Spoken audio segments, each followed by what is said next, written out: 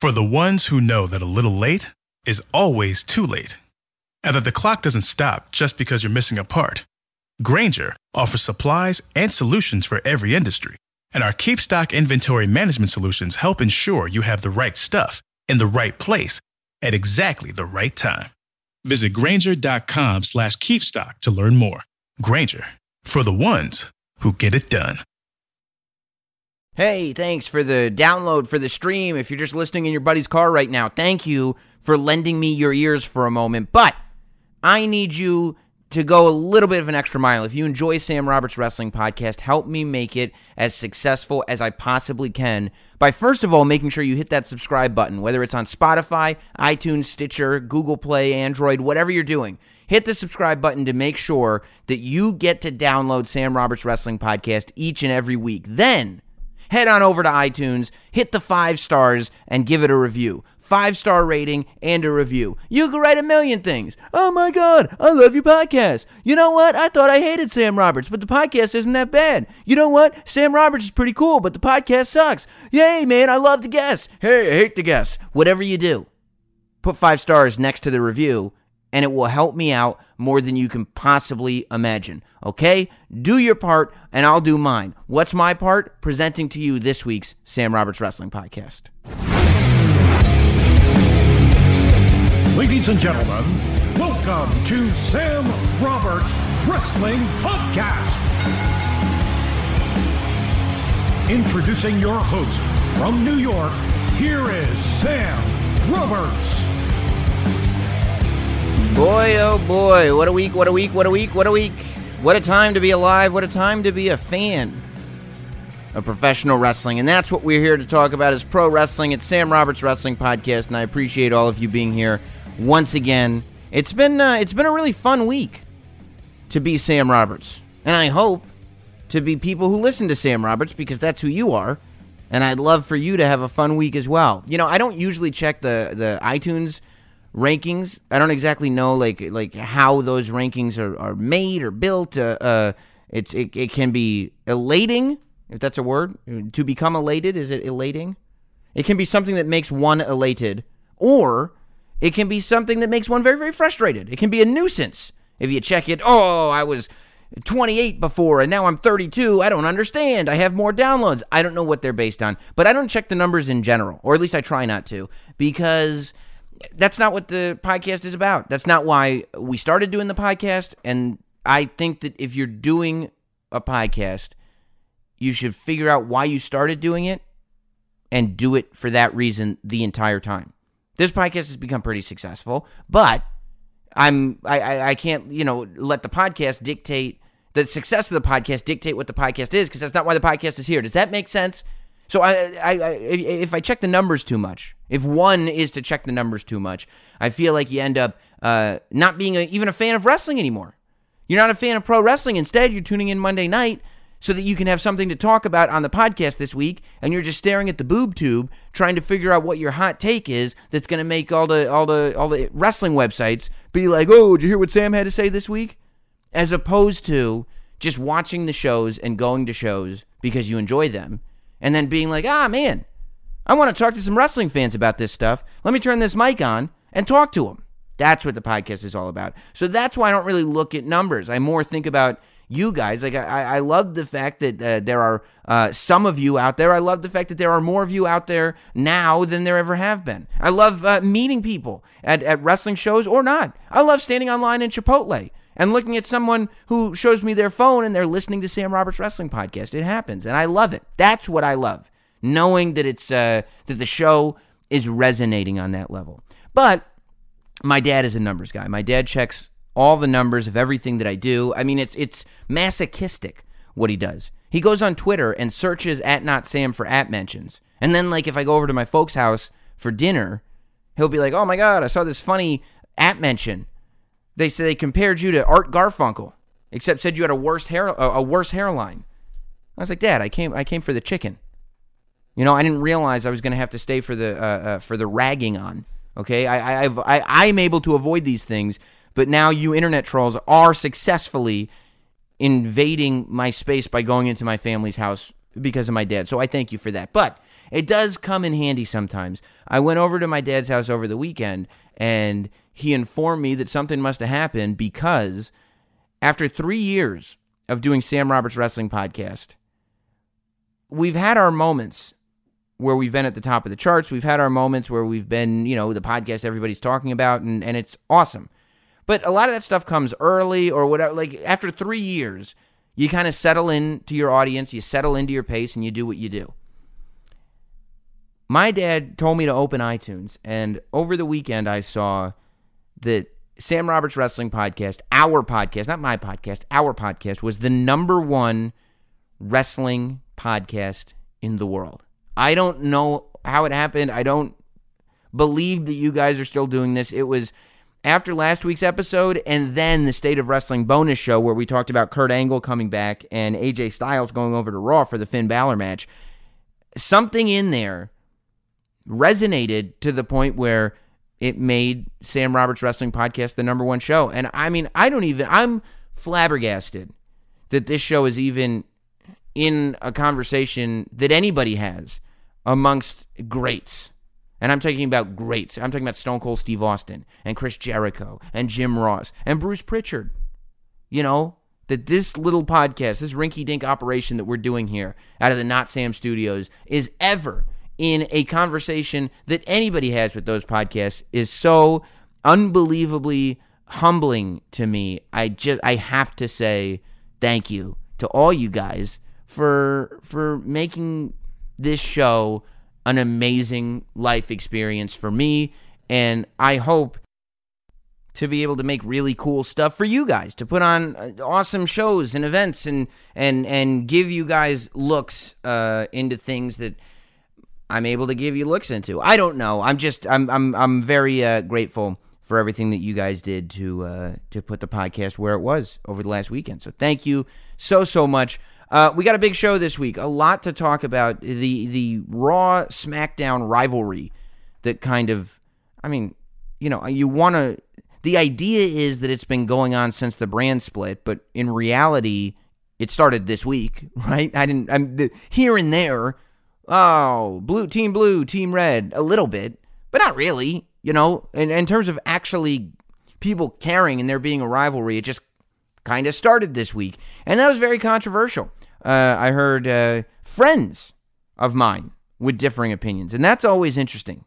Wade Keller, for instance, a friend of the podcast, hated, in my perspective, I was reading on his website, he seemed to have hated what happened on Raw.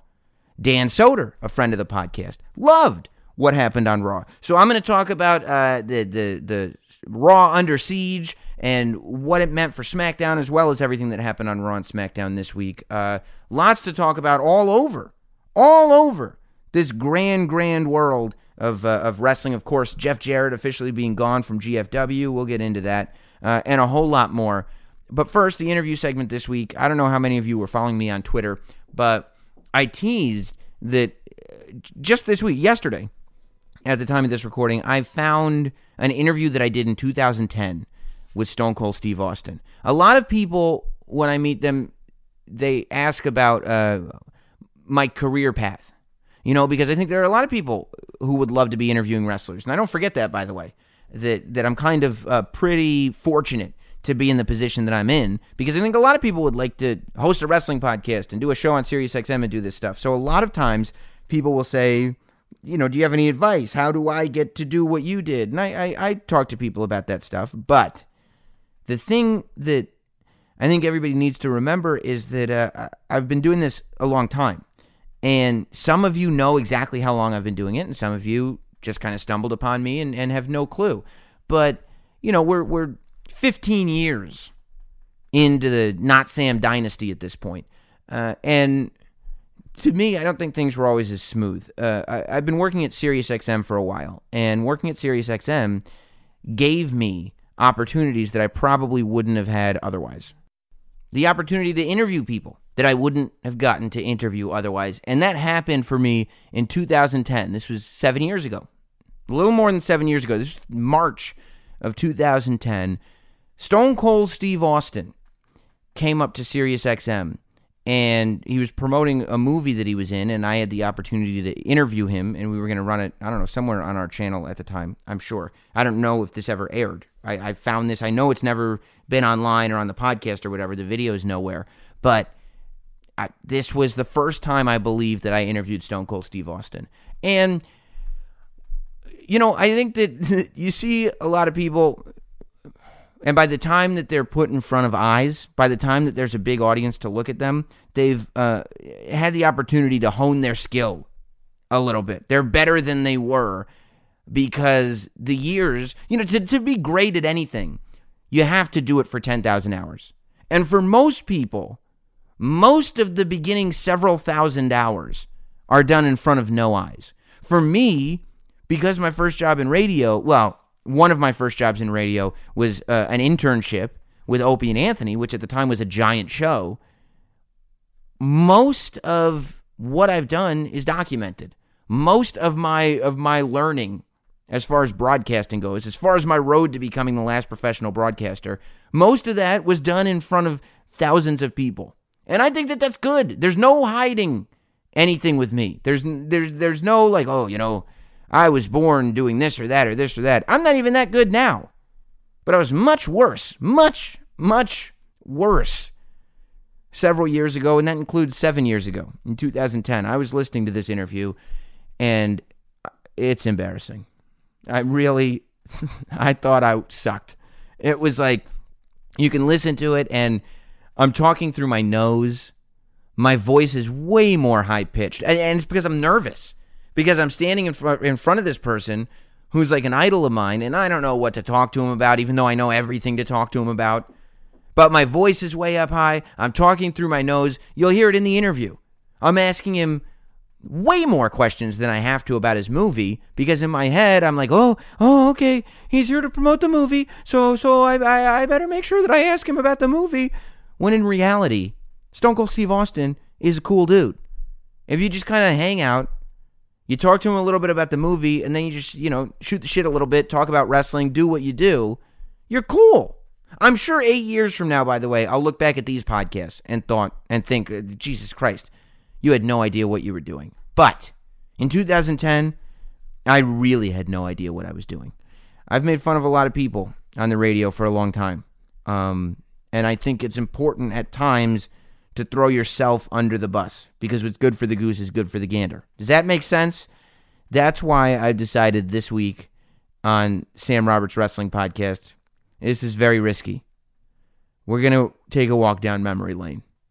I'm going to play for you an interview that I recorded with Stone Cold Steve Austin, the Lost interview in 2010.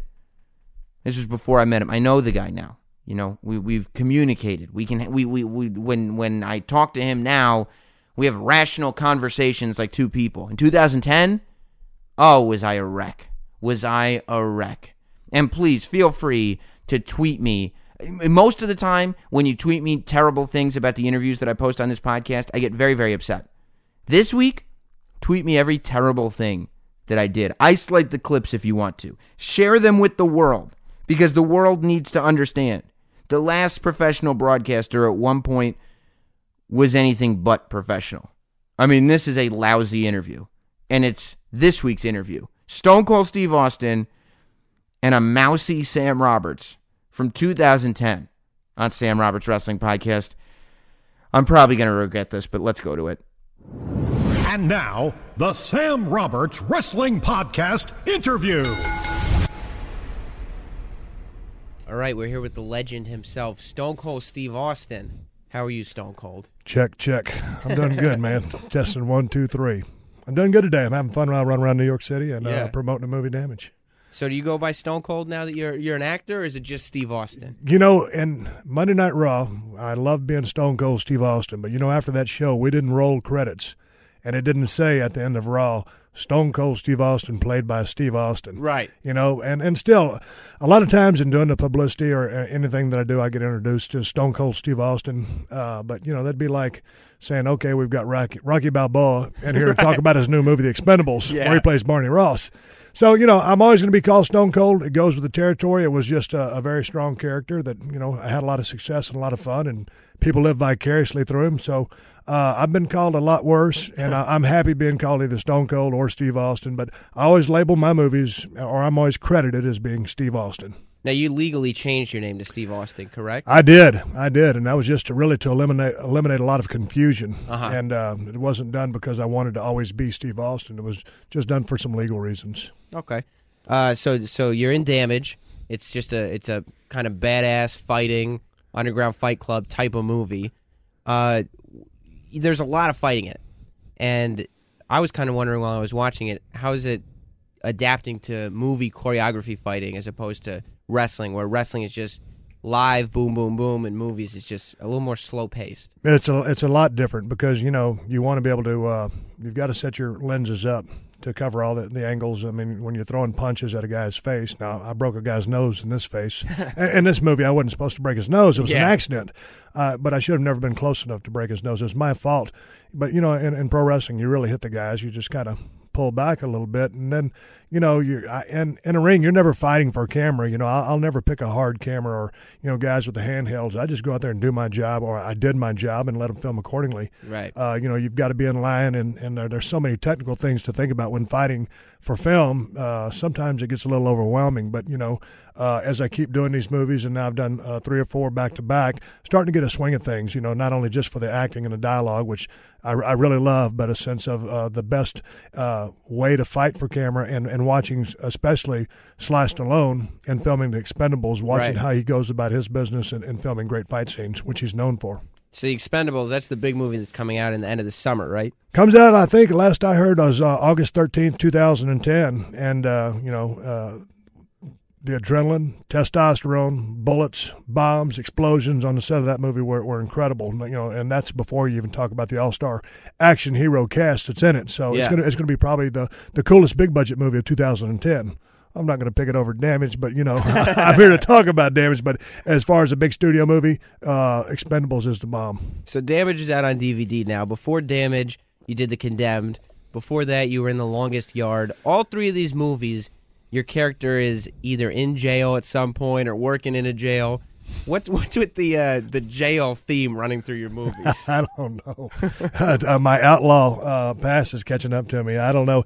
It's just I think it's just a coincidence, and or maybe that being said, it's a little bit of a comfort zone for me to maybe come from that world. I think I was an expert at being Stone Cold Steve Austin and very successful on Monday Night Raw and being that guy. As I try to, delve further into the field of acting and try to hone my acting chops, I look forward to the day where I can pull off any character from any background, and with different levels of depth and a believable character with many different qualities or flaws. But I guess coming from the jailhouse background is a starting point for me and a place for me to move forward from. That said, right now you're on the action route. Do you see yourself moving away from action and doing the Tooth Fairy type movies that The Rock has decided to do with his time, or are you sticking for action right now? Yeah, I think the Rock makes interesting choices, and choices that he lives with, and I can respect that, and I respect him as a man. I've known him for a long time. I am comfortable doing the action movies. I want to be comfortable doing any kind of movie, but I think that being said, I need to make smart decisions as well and take care of my hardcore fan base. Quite honestly, I know that I'm not Marlon Brando. I hope to be as close to Marlon Brando as I can by the time I get through with this endeavor, but I'm in front of a movie camera because of my wrestling background, and that's my biggest catalog of work. So I think it's an area that I do want to focus on initially. And if I can make 20, 30 more action movies, I'll consider myself a lucky guy. Yeah. If I get a chance to step out of the box and do something a little more humorous or comedic, then that would be a breath of fresh air and maybe endear me to a whole different level or a whole different audience. But I just want to make good movies. Whether it's action, comedy, this, that, or whatever, I want to make good movies that I have fun doing. And that my fan base, my old fan base, my core fan base, or my new fan base that I hope to grow enjoys. You're obviously very humble when it comes to your acting and stuff because, you're saying you're learning it as you go. Was it hard to, when you first jumped into acting, you were kind of new at acting, but you were so well-respected in the wrestling industry. You were already a legend. Was it hard to come into acting where you were kind of the new guy again? Well, it's just different because, to be at the level that I was at, to take the world of professional wrestling to a zenith, which it had never seen before. And, quite frankly, no one thought would surpass what Hulk Hogan did in the 80s and what I took it to. And that's just what you do as time goes on. You can take things to a bigger, better, and higher level. And then it's, I don't want to say humbling because you always have to start somewhere. It doesn't matter how good you were at something else. When you're doing something different, you got to start at the same spot. Sure. And so it's, starting off the 101 level and wanting to get as good as possible. I want to be as effective or as good in front of a movie camera as I was in front of a WWE camera. But I think, in anything you do, repetition is the key. And you learn by working with people that are better than you, smarter than you, and more experienced than you. So, yeah, I take it, I know where I'm at, and I do believe in myself. I think I have talent, and I think I have ability. But you gotta crawl, and then you walk, and then you run, and that's what I'm trying to do right now. And you got to make it look like it's really smooth and really easy and really relaxing. Who are some of the people that you've learned from doing this? Well, and just working with Sly would be probably the biggest budget movie that I've worked on, and with such an all-star cast. But watching how he runs his business, how he directs, how he acts, what he does. And then, my boss in the movie was Eric Roberts. And, the other guys were the Expendables. They were the heroes. Me and Eric Roberts were the villains. And we'd sit over and tell dirty jokes and laugh our asses off while they were doing their coverage. But I would pick that guy's brain 8-10 hours a day, and he would answer questions for me, and complete sweetheart and one of the funniest, craziest guys I've ever met in my life. But I was fortunate to be able just to sit there and pick his brain, who I consider Eric a grade A actor, and see what he does to go about his business. So it was a very interesting experience. I would say those two guys initially off that set, and I did talk to Mickey Rourke for about 45 minutes, and he was a real cool guy and brought me up to speed on a lot of things. But it takes time to learn this job. It takes time to learn it, but you got to start somewhere. So you were back on Raw recently promoting Damage coming out on DVD as the guest host thing. You said in the other interviews that you've done that it was a little weird being back and stuff. When you got back there and got in the ring, was it reassuring to you knowing that, okay, maybe going into acting was the right move? Oh, I think, going into acting was the right move, and it didn't have anything to do with going back to San Diego to do Raw. I was there to promote Damage. They were 2 weeks out from doing WrestleMania. Their sights are focused on what they had to accomplish, mine on what I had to accomplish. But the reason, I'm pretty honest that the reason I got out of professional wrestling was because my body said, "Hey, Steve, you've had enough." And like I tell everybody, and it's also true that I could get another couple of years out of my body. I could, but why? I had a very physical, aggressive style. I took hard, fast, quick bumps. The pile driver in 96 or 7, whatever it was, took its toll. Now I'm 100% as far as doing normal human being stuff. Right. But it was time for me to ride off into the sunset and preserve my health. And I want to live an active life for 10 to 20, 30 more years, doing the stuff that I do, riding my dirt bikes, four-wheelers, and the outdoor stuff that I love to do and for a long, long time. And it was time. It's a rare thing kind of in wrestling for somebody to leave when they still got a good couple years in them. How does it make you feel when you see someone like Hulk Hogan, who's back to getting in the ring when he can't do the leg drop anymore, Is that kind of... It's interesting. I get asked the question, is he ruining his legacy? And I think I've always respected what that guy did with his career. I mean, an unbelievable box office draw and a charismatic performer that so many people grew up and idolized, and a lot of respect from him in that, as far as what he did. But I don't like to talk too much about, what some of these guys are still doing in the ring. That's a personal decision. Sure. I made mine to get out, and I live with that decision. I'm cool with it, and I'm sure he's cool with what he's doing. If he's still doing it, me and Terry don't trade phone calls. We're not the best of friends. Yeah. We're not enemies. People say what they want to say or try to stir up animosity. I don't hold anything against the guy. At the end of the day, we're two of the guys that were pro wrestlers with a lot of things in common, a lot of things that aren't in common. But he does what he does, and it is what it is. And I think it is what it is says all I can say. As far as guys coming back, you were there for the contract signing, the Vince McMahon Bret Hart deal at WrestleMania. Bret Hart's not coming back to active wrestling, of course, but he is coming back for this one match Were you surprised to hear that Bret was going to do one more match with Vince? I was glad to hear it. Yeah. There was so much real animosity between those guys with everything that happened in WWE with the screw job in Montreal with Bret and Shawn, and then Bret leaving, and there was just a lot of animosity there. And Bret really thinks he got screwed, not so much in the storyline, but in real life. And for him to come back and put this behind him at some point, as I've gone down the road a few more paces, I seem to be making better decisions than I did back in the day. Yeah. I think in anything in life, if you can mature and get experience, makes you a better person or a smarter person anyway, or the ability to take advantage of making better decisions.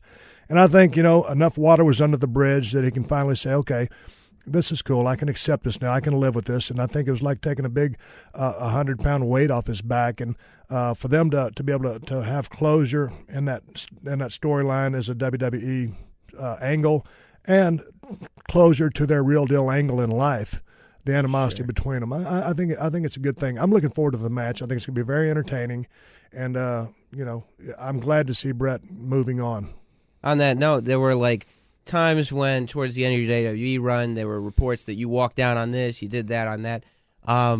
Do you regret those decisions now, or are you glad that you have them to grow from? Well, when I look back at I was running so hard, and the level of intensity was so hot, and I was just white hot in the business, and I made a knee-jerk reaction to they wanted me to do a job in Atlanta. In a really non-publicized match that hadn't had enough notoriety with Brock, and I thought it was real piss-poor business, and it was. I've always been willing to do business when it was time to do business, but that wasn't business. And when you have a guy, and I never blow smoke up my own ass, but when you have a guy like me who draws big money, sure, you don't just job him out on a bullshit Monday Night TV. And so I got to jazz up the language because that's something that I'm very passionate about and really comes from my heart and my guts. That being said, I shouldn't have got on an airplane and taken my ball and went home, as they said. But, when I look at hindsight being 2020, yeah, I should have went to the arena, should have talked to Vince and said, hey, you know what, I'm not doing it, but just stayed with the company. That was a year out of my life. And because of the personality type that I am, had it not been for Jim Ross sending me a card in the mail saying, hey, if you ever want to talk, I'm here. And then I picked up my phone and we talked for 2 hours. And he put me back in touch with Vince, and me and Vince buried the hatchet. Had it not been for Jim Ross, I'd already, basically told the company to go fuck themselves. Right. Without saying that, I wasn't going to have anything to do with them. So, to answer your question, I would have handled that situation a lot differently today, and it would have been great had I handled it differently back then. I lost a lot of money. They lost a lot of momentum. We all lost a lot of money, and the crowd lost a part of the product that they love to watch. Looking back on your legacy, I don't know if you can kind of separate yourself from it yet. It seems like it's been long enough, though. Can you kind of look back on your career as a separate thing and think to yourself, where are you on whatever you want to call it, the food chain, the chain of command? Do you think you're the best, one of the best? What do you think you accomplished as a wrestler? Now that I have been away as long as I have, and it really took looking at the Hall of Fame package that Adam Panucci cut together for me, works for Kevin Dunn in the WWE, where they put all their video stuff together. And it took me, when they sent me that piece of video, it was probably 4 or 5 minutes long, and it really encompassed a big part of my career, and I saw the emotion and was able to really look and understand what I did, because I had the blinders on back in the day. I didn't, I was about selling tickets. Sure. But it took being away from the business, it took me a long time just to be able to really see what I did. And now I get asked the legacy question, or what I thought I meant to the business, or where am I? And I like to keep it, now that my new answer and the way I really feel about it, long story short, bottom line is I brought gray to a black and white world. And the last bottom line is Stone Cold sold tickets. Yeah. That's it. I sold tickets. I mean, and bringing gray to a black and white world is a real good way to phrase it, too. Yeah, and I was never a great wrestler, but I was one of the greatest wrestlers to ever step foot in a squared circle, you know? Yeah. So, so the bottom line is, if people want to ask me where I fit, just say I sold tickets. Yeah. A shit pile of them. Well, for what it's worth, I talked to Ted DiBiase last week, senior, and he said you were the best of all time. Man, that's Ted DiBiase, and I remember when I came into WWE many years ago. I was the ringmaster, and Ted DiBiase was my manager. And believe me, when I was watching Mid South and Power Pro or wherever Ted DiBiase was at, watching him work, watching him cut promos, and then for him to go in WWE and become the $1 Million Man, I'm a huge Ted DiBiase fan. And matter of fact, Ted DiBiase is going into the WWE Hall of Fame this year. That's right. Yep. So deservedly so, and he's a bad sumbitch. So. If he says that, that's a hell of a compliment. Is there anybody who's in the WWE now? Is there any wrestler or anything you think that can bring them back to that spot they were in when Stone Cold was at his peak? Don't know. Don't know. Okay. I think John Cena's their number one guy right now. But man, you got to look the way that hit at that time. And we hit with full intensity, and we turned the volume all the way up, and we were able to use everything but the kitchen sink. Yeah. And these days it's more of a PG show. And that being said, they're running strong. They're running strong, and they're running hard, and business is good, with the economy being what it is. But John Cena's their number one guy. You still got all the other top guys up there, but that was a special day and a special time. I was right. The rest of the ingredients were right, and we were printing money. So I would love to see that next new Stone Cold come around. Mm-hmm. And I hope to see it. I really do, because I'd love to see all my records smashed and watch what this new cat does and watch how he does it. But with that being said, it's going to be tough to do, but I'm looking forward to it. And finally, back to the acting thing. If you want to be a mainstream actor, all these actors are plagued with the paparazzi and the TMZ cameras everywhere they go. Is that something you're going to be able to deal with without opening a can of whoop ass? I deal with that on the level that I do. You were just on TMZ the other day. That was interesting. When you catch me with only one coffee in the morning and ask me about breast augmentation, it's kind of like, let me try to come up with a good answer. Here's the way it is. I was on back when I was at my most high point in WWE, white hot. One of the number one draws walking the planet at that time. And then when I had my pile driver and I walked away from the business for 15 months having my neck fused up, I've been on top of the world. I've had it yanked from me. From when I started in wrestling in the back end of 1989, it was the 1990 Rookie of the Year, to when I set attendance, pay-per-view, merchandise records, sold out arena records, I was always the same guy. Sometimes I was short-tempered because I was drinking a lot and running hard and very tired, but I've always been the same guy that you're talking to now, to the guy in the white-hot part of it, to the guy breaking in the green of the business. But that's because my parents brought me up to always keep everything in perspective and don't blow shit out of proportion. I never believed all my own press, and I kept my nose to the grindstone, was the first guy in the building and the last guy to leave. That's my approach to anything I do in life. I'm going to end up being a good actor. I'm on my way. I just need more and more experience. Mm-hmm. Doesn't matter how high I get in this next world, I'm going to be the same guy, and that's just the way I live my life. And I don't care what anybody else does. This is my deal. I've got the blinders on, and I'm not racing against anybody else. I'm just trying to be the best Steve Austin I can be, and in the process, staying the same damn cat. All right, well, Steve Austin, thank you for taking the time out. Damage, of course, on DVD now, and we appreciate your time. Thank you, man. I had fun making Damage. It's a cool movie. I'm proud of it, and I put my heart and soul into it, and it's going to get bigger and better from here. Thanks a lot. Thank you. Here is Sam Roberts. I couldn't get through the whole thing. I don't know if you could or not. I don't know. Maybe you enjoy. Maybe you enjoy hearing me go through what I was going through. Maybe it doesn't even resonate with you. I don't know. But that was me 7 years ago. Feels like a lifetime ago. Just a young boy in his 20s talking to Stone Cold Steve Austin. And if you listen to that, honestly, like, that's what I want you to keep in mind. This is a guy in his, I don't know, what was I, 26? Yeah, probably about 26 in that clip that we just heard. That might as well have been a 13-year-old interviewing Stone Cold Steve Austin. Hey, do you find... What's my... I kept doing a young Sam Roberts impression. Do you find that being a wrestler has helped you with being an action star? Do you think that doing stunt fighting, is it, dropping stunners, is that helpful? Does it help you to know, because you were a wrestler before, so does it help you to be, excuse me, I'm talking out of my nose. Does it help you to be a stunt fighter in movie fights since you were a wrestler? Is there a correlation there? And I mean, God bless Steve Austin for being a nice man in that one. I will stand by a lot of the stuff that I've done. I'll stand by plenty of it. That one, no, I'm embarrassed by it. I mean, I'm embarrassed by a lot of stuff. There's a lot of stuff I won't stand by.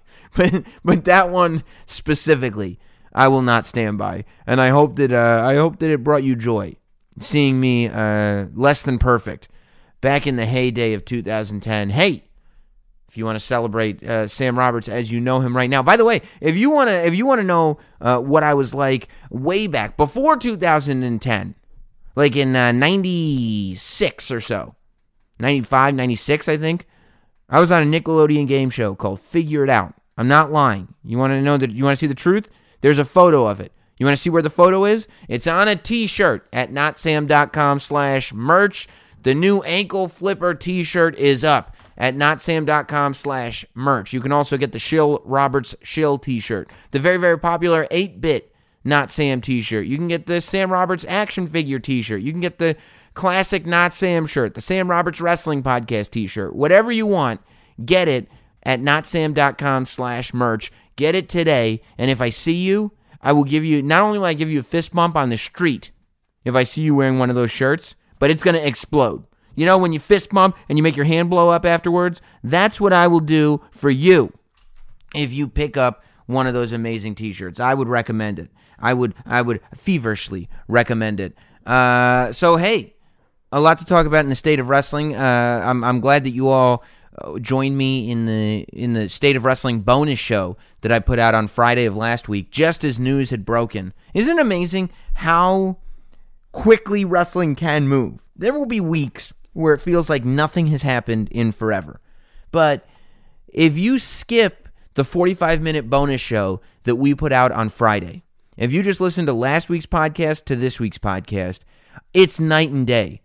You're talking about a world where AJ Styles and Finn Balor had never been in a ring together, wrestling each other. You're talking about a world where Kurt Angle, who knows if he was ever coming back.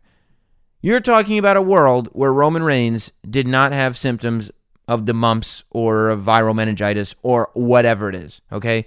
You're talking about a world when the Miztourage still included Bo Dallas. Okay, a lot's changed.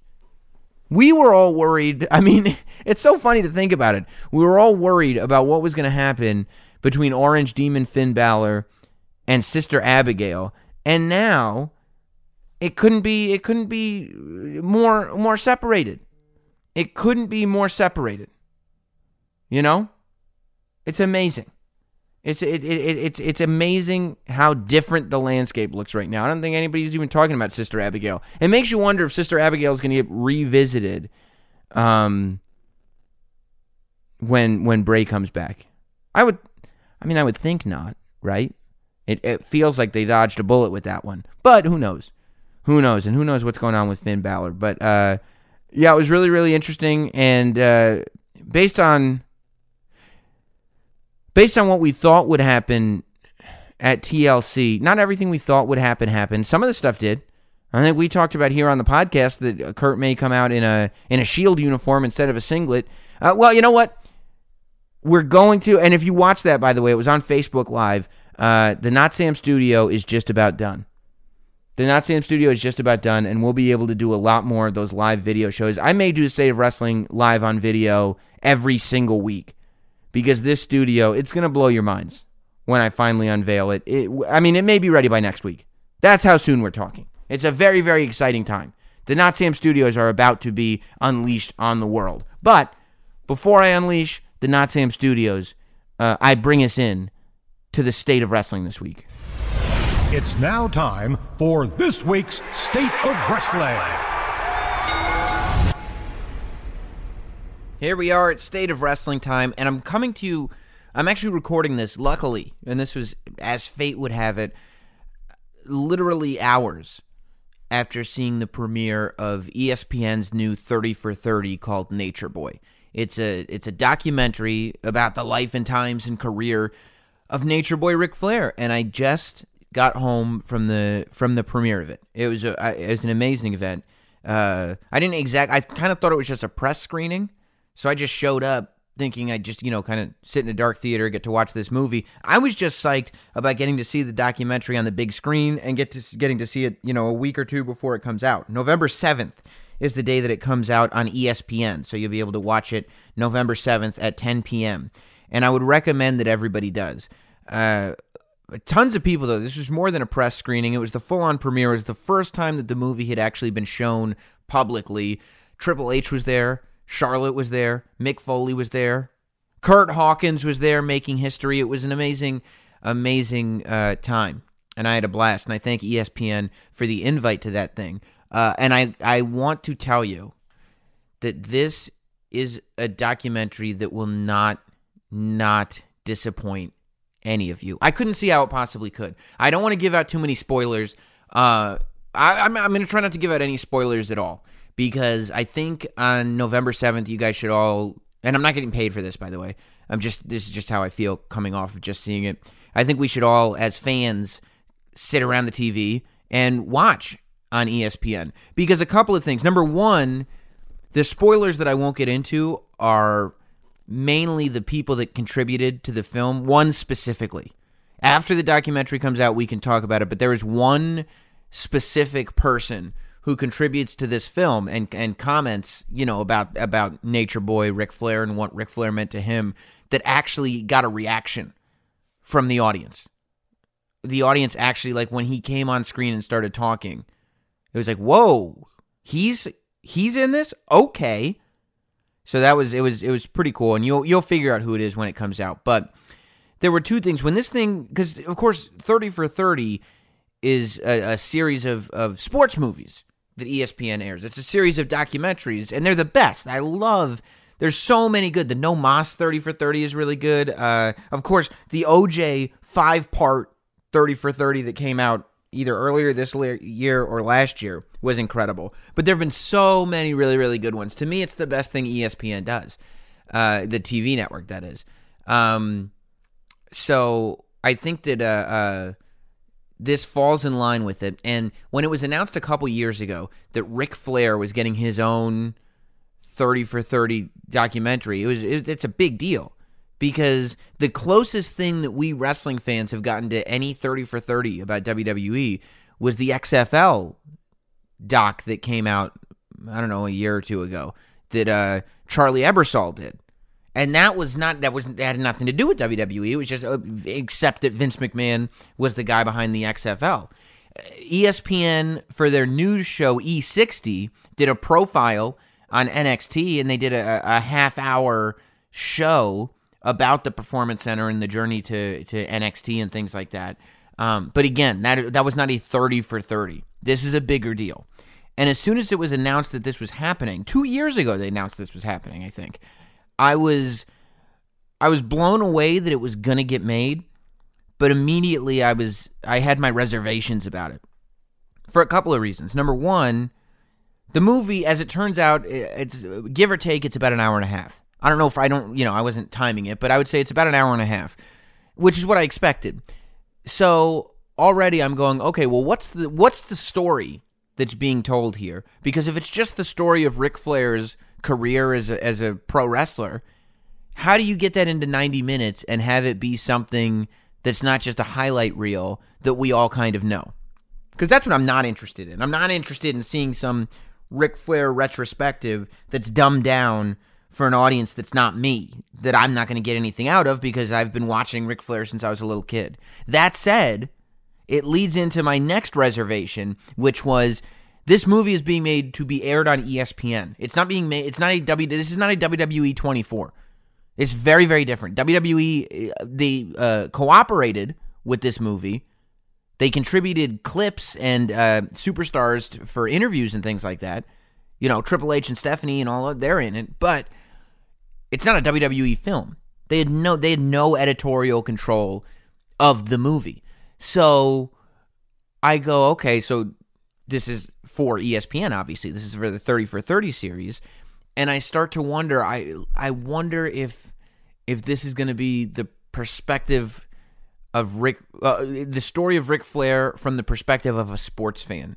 Meaning, are they going to make this movie so mainstream that, they're baby stepping through what pro wrestling even is? A lot of people think it's all fake, but some of the action really hurts. Like, yeah, I know. Are you kidding me? Of course I know this. What is this? So just, Johnny football fan? Because that's always a mistake. Because with wrestling, like, what makes wrestling interesting is the stories that we all find interesting. Outsiders will find them just as interesting as we do. And then they'll want to kind of learn. But I've never known a dumbed down wrestling explanation to convince anyone that doesn't already like wrestling that wrestling is cool. And for people that do like wrestling, it's too dumbed down. They get nothing out of it. So that's what I was worried about, that this thing is going to be mainstream and it's going to be more about, like, Ric Flair's personal life and what's he doing now, and he hangs out with the Cleveland Cavaliers and he loves LeBron James and this is what his home life is like. And but I want to know about the wrestler. And I will tell you, on both of those counts, I was pleasantly surprised because the filmmaker delivered on both of those accounts. It is a story about Ric Flair, the wrestler. It's all wrestling for the most part. They also get into his family life, which I think is important because they get into it from the perspective of a wrestler and wrestling fans, and that being the epicenter of his life. If you heard the Charlotte interview that we did a couple weeks ago, you know that this is not a gimmick. That wrestling was Ric Flair's entire life and still is Ric Flair's entire life. You heard Charlotte say that he lost his memory when he was in the hospital. He couldn't remember who Charlotte was, but he remembered what the House did in Chicago in 1984. That's what he remembered because that was what was top of mind, because that's what was important to him and still is important to him. So it really delivers from the perspective of a wrestling fan. This is a movie that wrestling fans are going to like. But more importantly, I believe that this movie, especially because Ric Flair very publicly just survived a medical issue that a lot of people didn't think that he would survive. So he's got this second chance on life. And I think that's the way that a lot of people see him right now. This movie is going to make Ric Flair an even bigger pop culture icon. This movie is going to do what I think Ric Flair and the people around him have been trying to do with the Ric Flair brand for some time, which is it's going to remove it from pro wrestling and put it into pop culture. Put it into just the general zeitgeist of American entertainment. That's what it's going to do, because there is just, when you watch this thing and you're going over Ric Flair getting out of the 70s into the 80s, the Nature Boy becoming the Nature Boy, and then going over some of those promos and stuff, it's done in such a way where you can't help but go right back to where you would have been if you weren't in the 80s, thinking to yourself, God, I want to be that guy. God, do I want to be the guy who's going on TV and saying the things that he's saying? And you know why it was so effective? And it made me think about where we're at with wrestling today. The reason, one of the many reasons why Ric Flair is regarded as highly as he is today. And this movie will bring him to another level. Believe it or not, there is still more mountain for Ric Flair to climb, and this is going to put him way over the top. This is going to be that sort of crowning achievement. There it is. Here's the Ric Flair story, and they knocked it out of the park. But it made me realize that the reason why to this day Ric Flair is revered, taken seriously, looked at the way he's looked at, is because Ric Flair believed what he was saying into the camera lens. Ric Flair believed what he was saying into the microphone.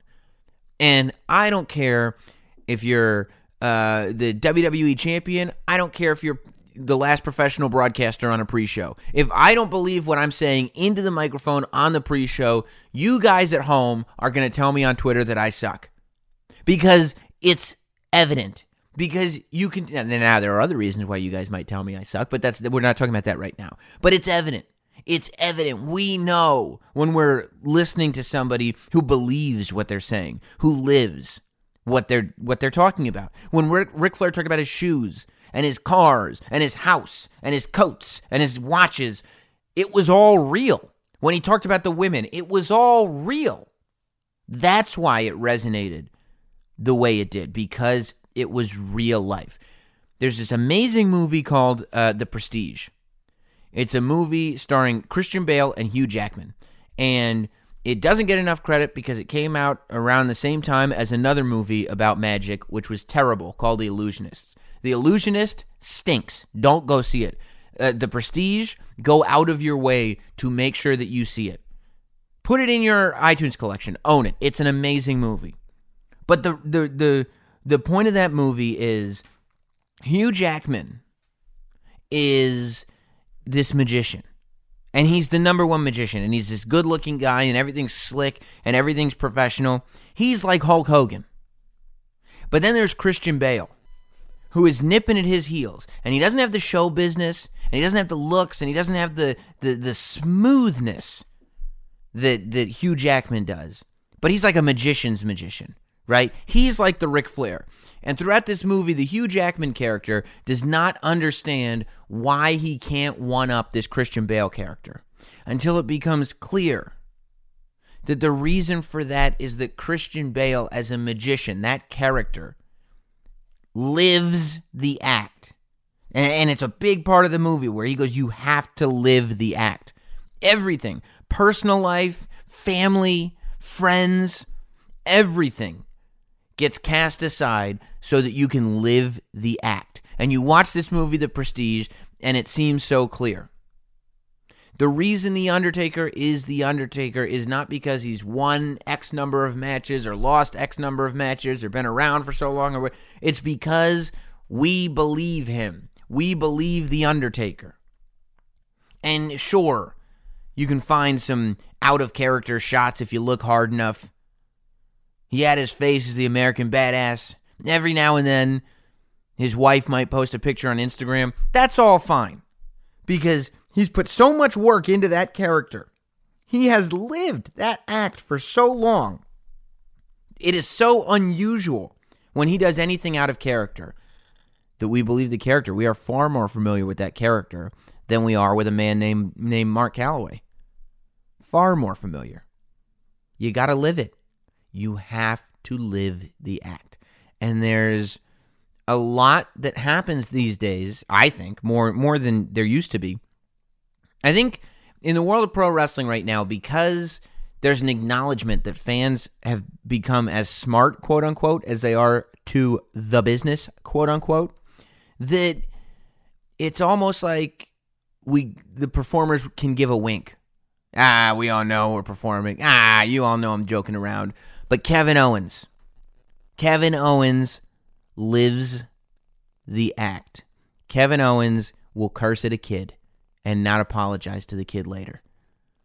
He won't check and make sure he's okay after the show. He won't. He'll continue to insult him, and then he'll insult his mother. Not because Kevin Owens is a bad guy. I'm sure Kevin Owens is a wonderful father, as a matter of fact. However, he's not a father to the people that are in the audience. He's a villain to the people that are in the audience, and he lives that act. Sami Zayn is doing the same thing at the moment. Sami Zayn on SmackDown. He changed everything. He changed his whole persona, the way he was skanking to the ring with a newfound confidence, getting in Shane McMahon's face. He was living it in that moment. He was living it. The Miz. The Miz has found a character that he can live. The Miz lives his act.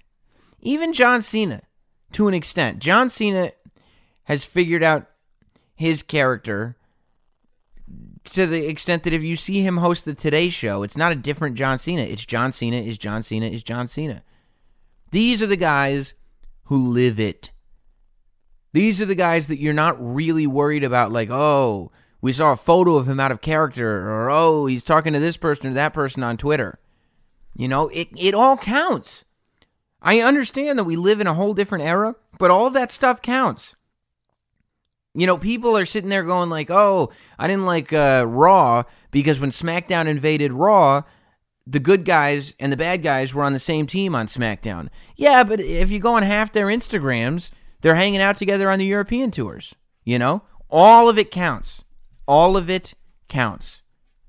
The Bullet Club is the hottest faction in pro wrestling right now.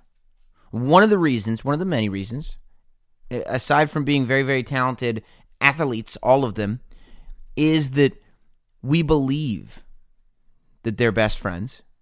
We believe that they are fighting, you know, from the bottom up. They're punching up at WWE. We believe all this cool stuff, and we believe that the things that they're doing that we've seen before is not them ripping anybody off. We believe that they are legitimate fans of this world that we all kind of worship, and that the things they do, whether they're telling somebody to suck it or throwing up their two sweets or super kicking or doing other things that we've seen before, all of those things are an homage to things and people and events that we also appreciate. We believe it all. They're living the act. We believe that if we see Kenny Omega and the Young Bucks hanging out together, number one, we believe that they would hang out together, and number two, we believe that when they do, whether there's a camera on them or not, it's just like one of their YouTube shows. We believe it. And that, I think, is what everybody who wants to be successful in this world, they need to adopt this thing of living their act. You don't see photos of Brock Lesnar fraternizing with anybody. You don't. You see Brock Lesnar as the Beast. He's introduced as the Beast. He's pronounced as the Beast. There he is. You know? Braun Strowman, thank God he's cursing out fans on the internet for bringing up the fact that maybe he used to hang out with Adam Rose every now and then.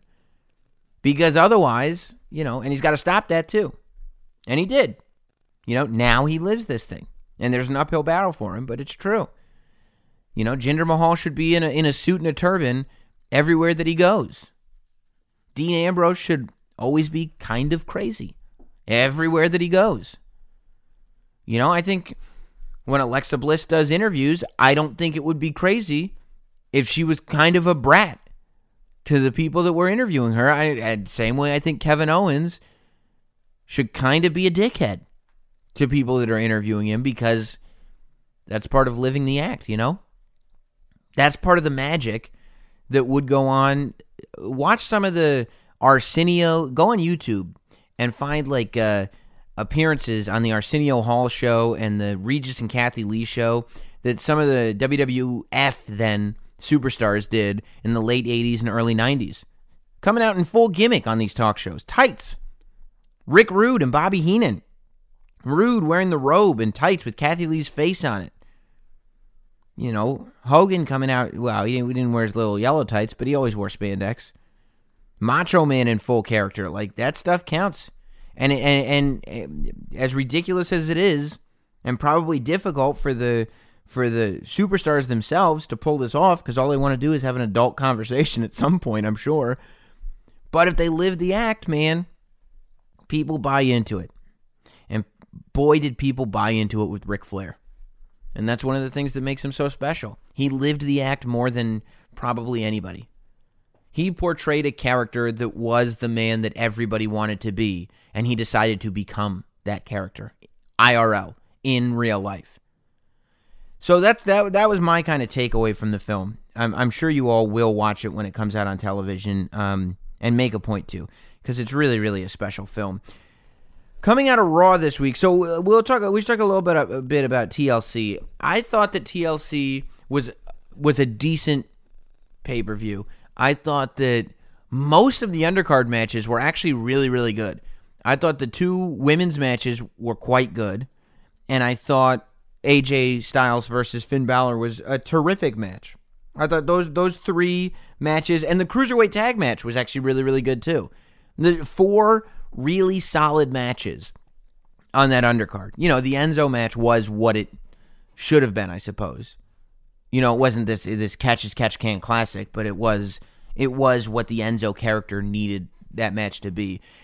And then the last match is where I think the pay-per-view fell apart for a lot of people. The Kane and Braun and Cesaro and Sheamus and The Miz versus The Shield with Kurt Angle. I think that's where people fell apart because it was a crazy, crazy match. I mean, craziness ensued. You've got chairs coming down from the ceiling, falling on Braun Strowman. Then he gets up. Then he gets crushed in a garbage truck. And I mean, if we're not seeing the human incarnation of, oh my God, they killed Kenny, I don't know what's going on, because it's the second time vehicular manslaughter has been committed to Braun Strowman on a pay-per-view in WWE. I don't know how the guy keeps surviving it, but somehow he does. And I think we can all be in agreement that coming off of that pay-per-view, Braun Strowman is a good guy. I've been saying it forever, but it's pretty obvious to me. That's the only way to go with this dude. So it wasn't a great match by any stretch, but I thought there were fun parts to it. You know, I wasn't upset watching it. I just thought it was kind of ridiculous. You know, I thought it was just kind of a crazy, silly match, and you kind of have to do that, right? You can only do so much Shield stuff because now you're missing Roman Reigns, and still it's 5-on-3. So you have to do things in a certain way where the bad guys aren't going to look ridiculous getting beat up, even though they outnumber the good guys, and that the good guys don't just sit there getting their butts kicked for, you know, an hour, because we want to believe in our heroes, right? So it was what it was. My real bummer was just that my thing didn't happen, which is usually how I feel. I think that's how a lot of us feel. We book the pay-per-views in our head, and then when the pay-per-views don't go our way, we go, it sucked.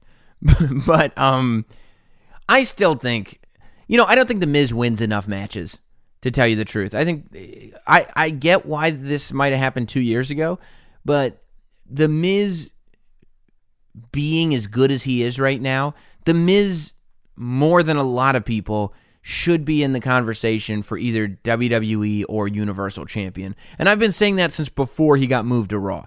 That is a conversation that The Miz should be in. I'm not saying that he should be the one to beat Brock Lesnar, but he should be in contention for that championship. And whoever beats Brock Lesnar should be eventually defending it against The Miz.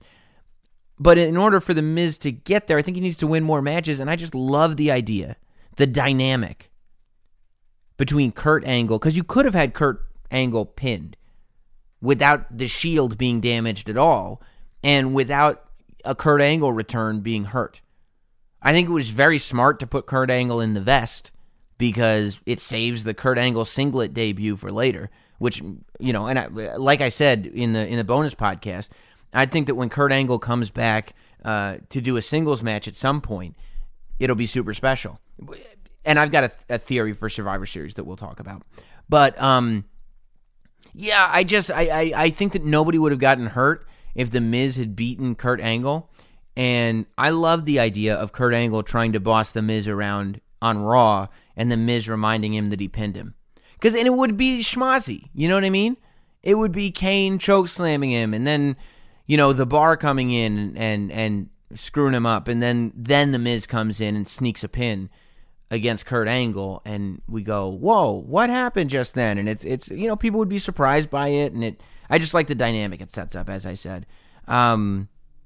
But regardless, it didn't happen, and I understand why. I guess you want to leave on a positive note and have the good guys win, and Kurt Angle's back, and yada, yada, yada. I believe firmly that the Survivor Series, you know, we'll get into Raw a little bit. First of all, AJ Styles was looking very comfortable on Raw, wasn't he? On the pay-per-view, I really enjoyed the fact that he was wearing all blue. And I thought the match was amazing, as I said. It was really, really good. I wish it had more time. But I love that he was wearing all blue from head to toe. I thought it was a great little detail. But on Raw, wearing the red camo and kind of fitting right in and being showcased extraordinarily well, I think that was just done to add a little credit to SmackDown. But still, he looked very, very comfortable on Raw. And I would not be surprised if AJ is on Raw much sooner than later.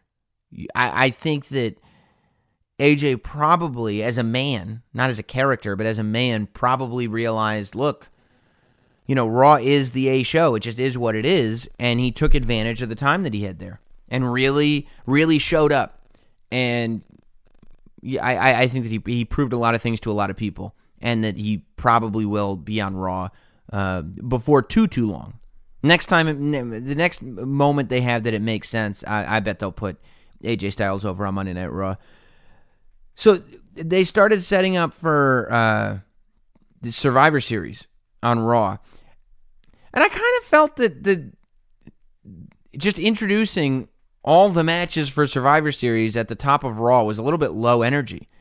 I thought there was a lot there to dissect that we didn't really get to dissect. I loved the idea. I liked the idea of the champions fighting each other and then the 5-on-5 matches happening as well. They have not said specifically if any of the matches are for any championships. I think because nothing was said, the prevailing theory is that these are all exhibition, non-title matches. And for the most part, I don't have a problem with that. I don't think that the title should be joined up. I think that the show should have separate champions across the board. But all that said, man, did Conrad convince me last week that Jinder Mahal should beat Brock Lesnar and get both titles. I think they should just all in. Every pay-per-view since Jinder Mahal has won the WWE Championship, people have said he should lose it now, he's not the real champion, da-da-da.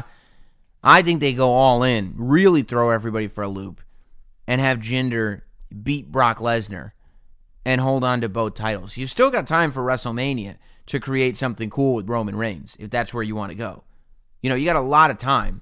Might as well shake it up a little bit. Last year, Survivor Series is where things started to get shaken up. Last year, Brock Lesnar walked into Survivor Series as the Universal Champion, I think.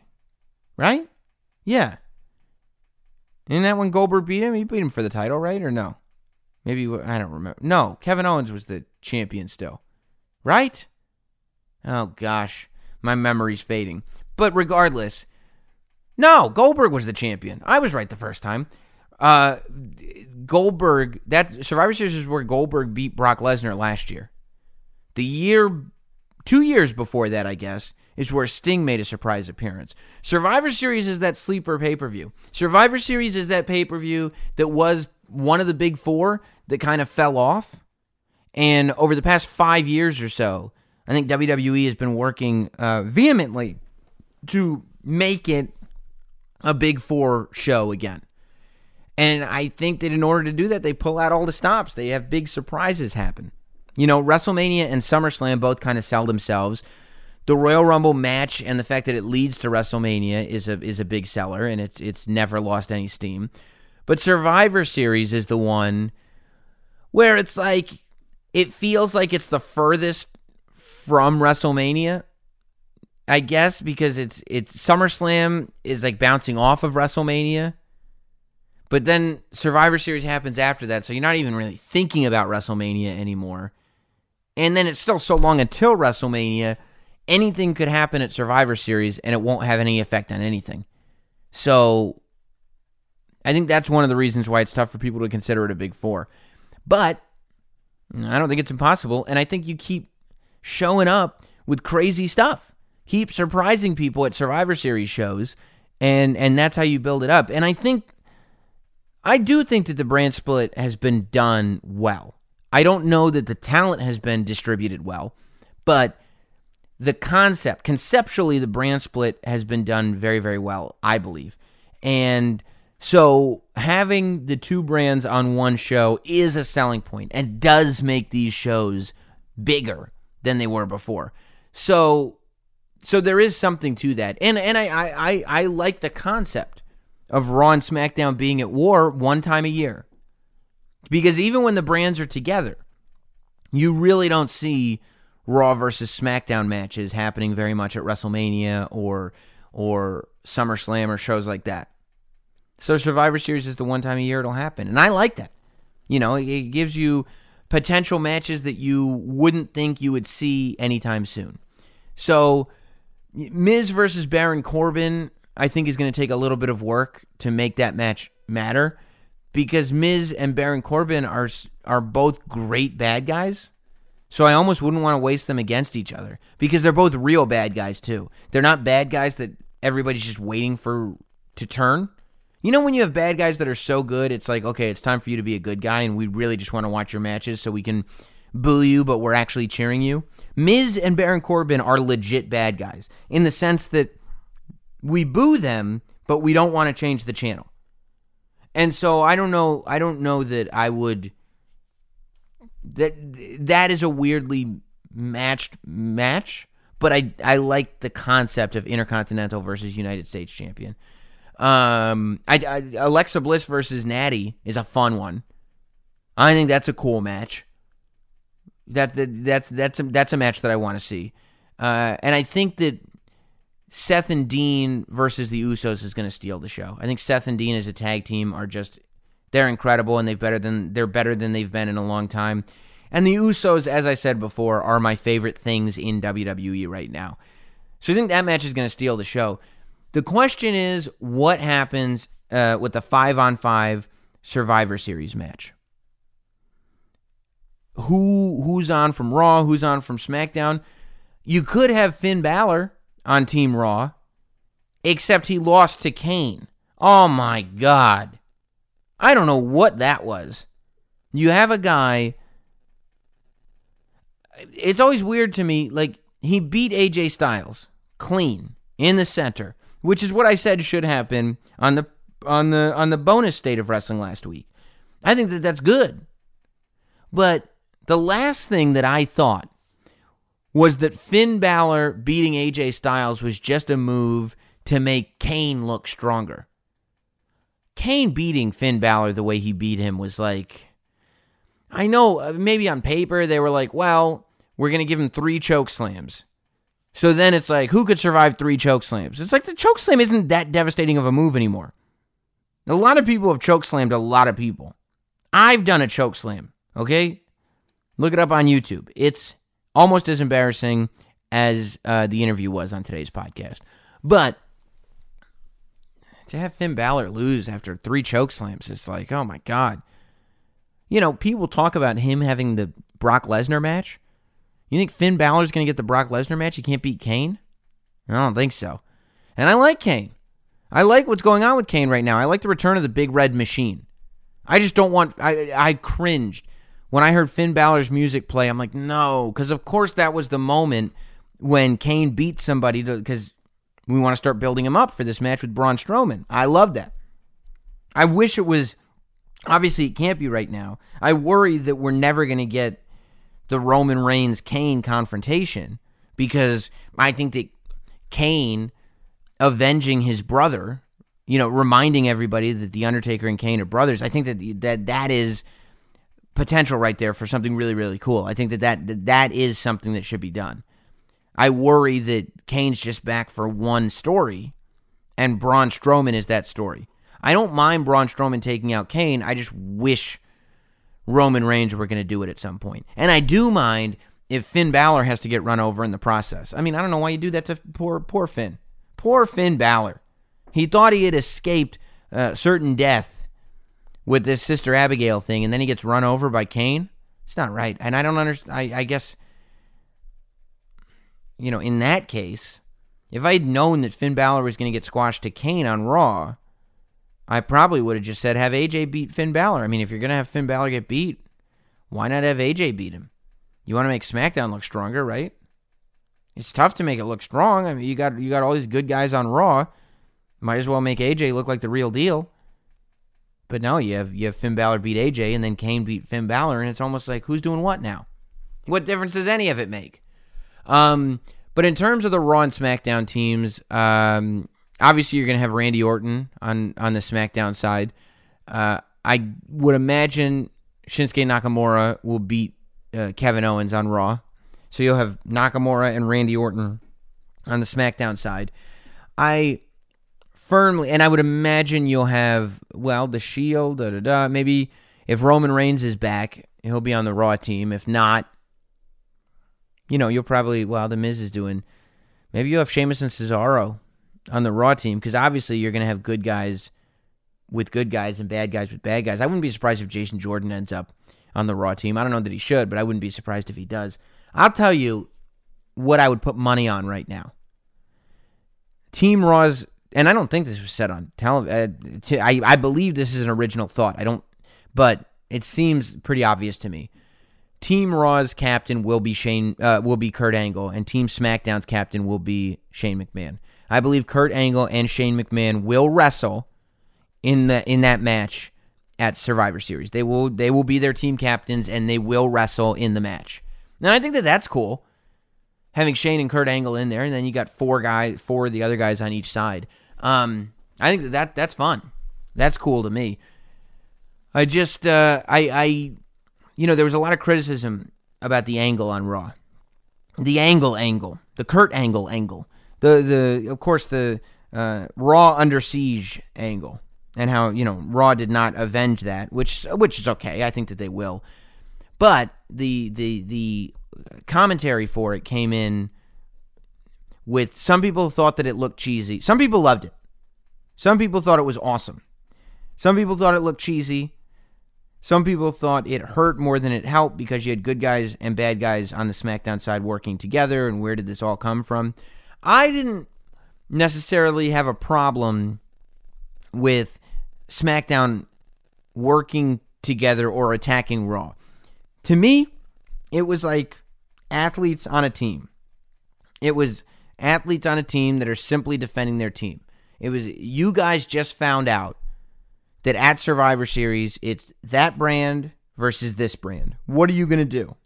And they go in and take the first shot. I could see that. That didn't bother me. And the good guys working with bad guys thing, the Usos I don't think were there. Kevin Owens and Sami Zayn weren't there. The one that people really pointed out was Dolph Ziggler and Bobby Roode. But I'm not sitting there, honestly, looking at this Dolph Ziggler, Bobby Roode story as this grand example of storytelling. It's just the thing that Bobby Roode is doing right now, and and Dolph Ziggler is kind of doing something new. It's not a thing where I'm going, oh my God, there's real personal issues between these two guys. At no point did that happen. So I don't mind seeing Bobby Roode and Dolph Ziggler on the screen together defending SmackDown together. That didn't bother me. I didn't think it was this amazing thing. I didn't think it was NWO cool. I didn't think it was as cool as the original Nexus takeover. And I'm talking about just the first night, not where the angle went, but just the first night. I thought that it was cool. It was unpredictable. I wouldn't have seen it coming. It was something to talk about. It visually looked cool. And it was something that we're going to do for 4 weeks, right? It was something that we're doing till Survivor Series. So what do you do that pits brands against each other? This was not done on Raw so that SmackDown and Raw could be in competition for the next year. This was done on Raw so that you have something to fuel you for 4 weeks. And, maybe next week Raw is going to come and attack SmackDown. And maybe, and that's fine. Have them attack each other a little bit. To me, it was kind of reminiscent of the Invasion. The WCW and ECW versus WWE. In the sense that, it wasn't bad. But I wasn't sitting there, losing my mind over the Invasion. I don't think it was a classic storyline by any stretch of the imagination. In principle, it is. Conceptually, the idea that WCW is going to come and attack WWE is amazing. But in terms of execution, in terms of who was there, in terms of where it happened and everything, it wasn't great. But I wasn't sitting there going this sucks. I was like, oh, okay, I guess that's what's going on. And that's how I felt about Raw. I was like, oh, okay. Yeah, that's cool. Yeah, all the SmackDown guys coming in. I thought it was weird. It was the first time I saw Seth and Dean jump the guys backstage, and Seth and Dean were wearing their vests, and Kurt Angle wasn't around, and obviously Roman Reigns wasn't around. And I was like, what are those guys doing in vests? There's supposed to be 3 of them. It was the first time I thought it was weird. I was like, why are Seth and Dean wearing their Shield gear if there's just the 2 of them? You know, wait for Roman to come back before you put the gear on. So yeah, that's as far as the women go. I think that Alicia Fox had one of the best weeks in a long time, is having one of the best moments. I guess it's been a couple weeks. I kind of love the idea that she's the captain of Team Raw because it's unpredictable and because she's doing really fun stuff in this crazy character.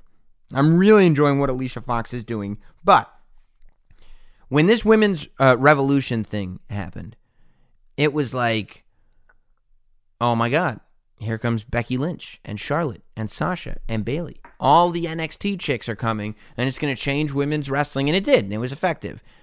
But I watched this show, and at this moment, Asuka has come to completely take that from them.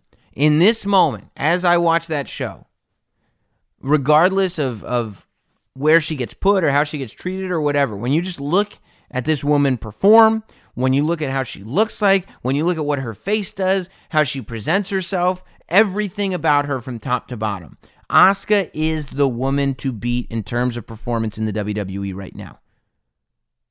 Asuka is the woman to beat. I hope that they save the Charlotte-Asuka match. If it's me, Charlotte versus Asuka is your WrestleMania women's match. And I understand by then it'll be Charlotte as the SmackDown Women's Champion versus Asuka as the Raw Women's Champion. But imagine that. It's champion versus champion. Maybe it's title versus title. And it's Asuka with her undefeated streak on the line, with her title on the line, taking on Charlotte, who is described as already being the best women's wrestler of all time. That is a quote that's been attributed to Charlotte, and I'm paraphrasing it. It's not a direct quote, but regardless, that is your match. Charlotte versus Asuka. And Asuka is the woman that all other women should be looking at like, okay, that's the level I need to be competing on. I do wonder, I wouldn't be surprised if Asuka takes part in the Raw. I would hope that Asuka is going to be part of the Raw Survivor Series team. And if she is, you know, that's a lot.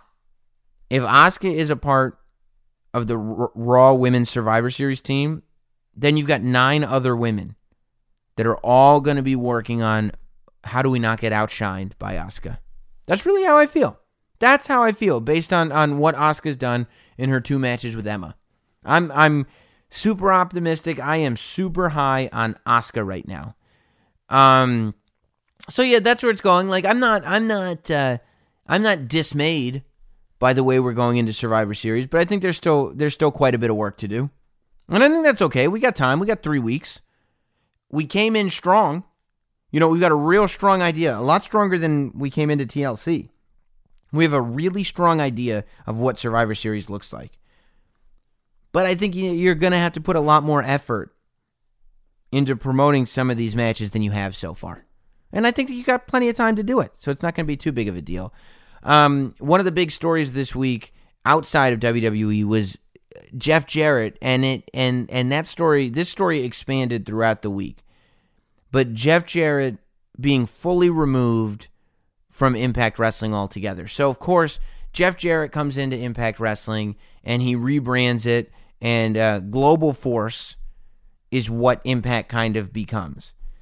And then, kind of out of nowhere, we just hear that Global Force is going back to Impact, which, by the way, they've gone through like 4 sets of championship titles in the last year or so.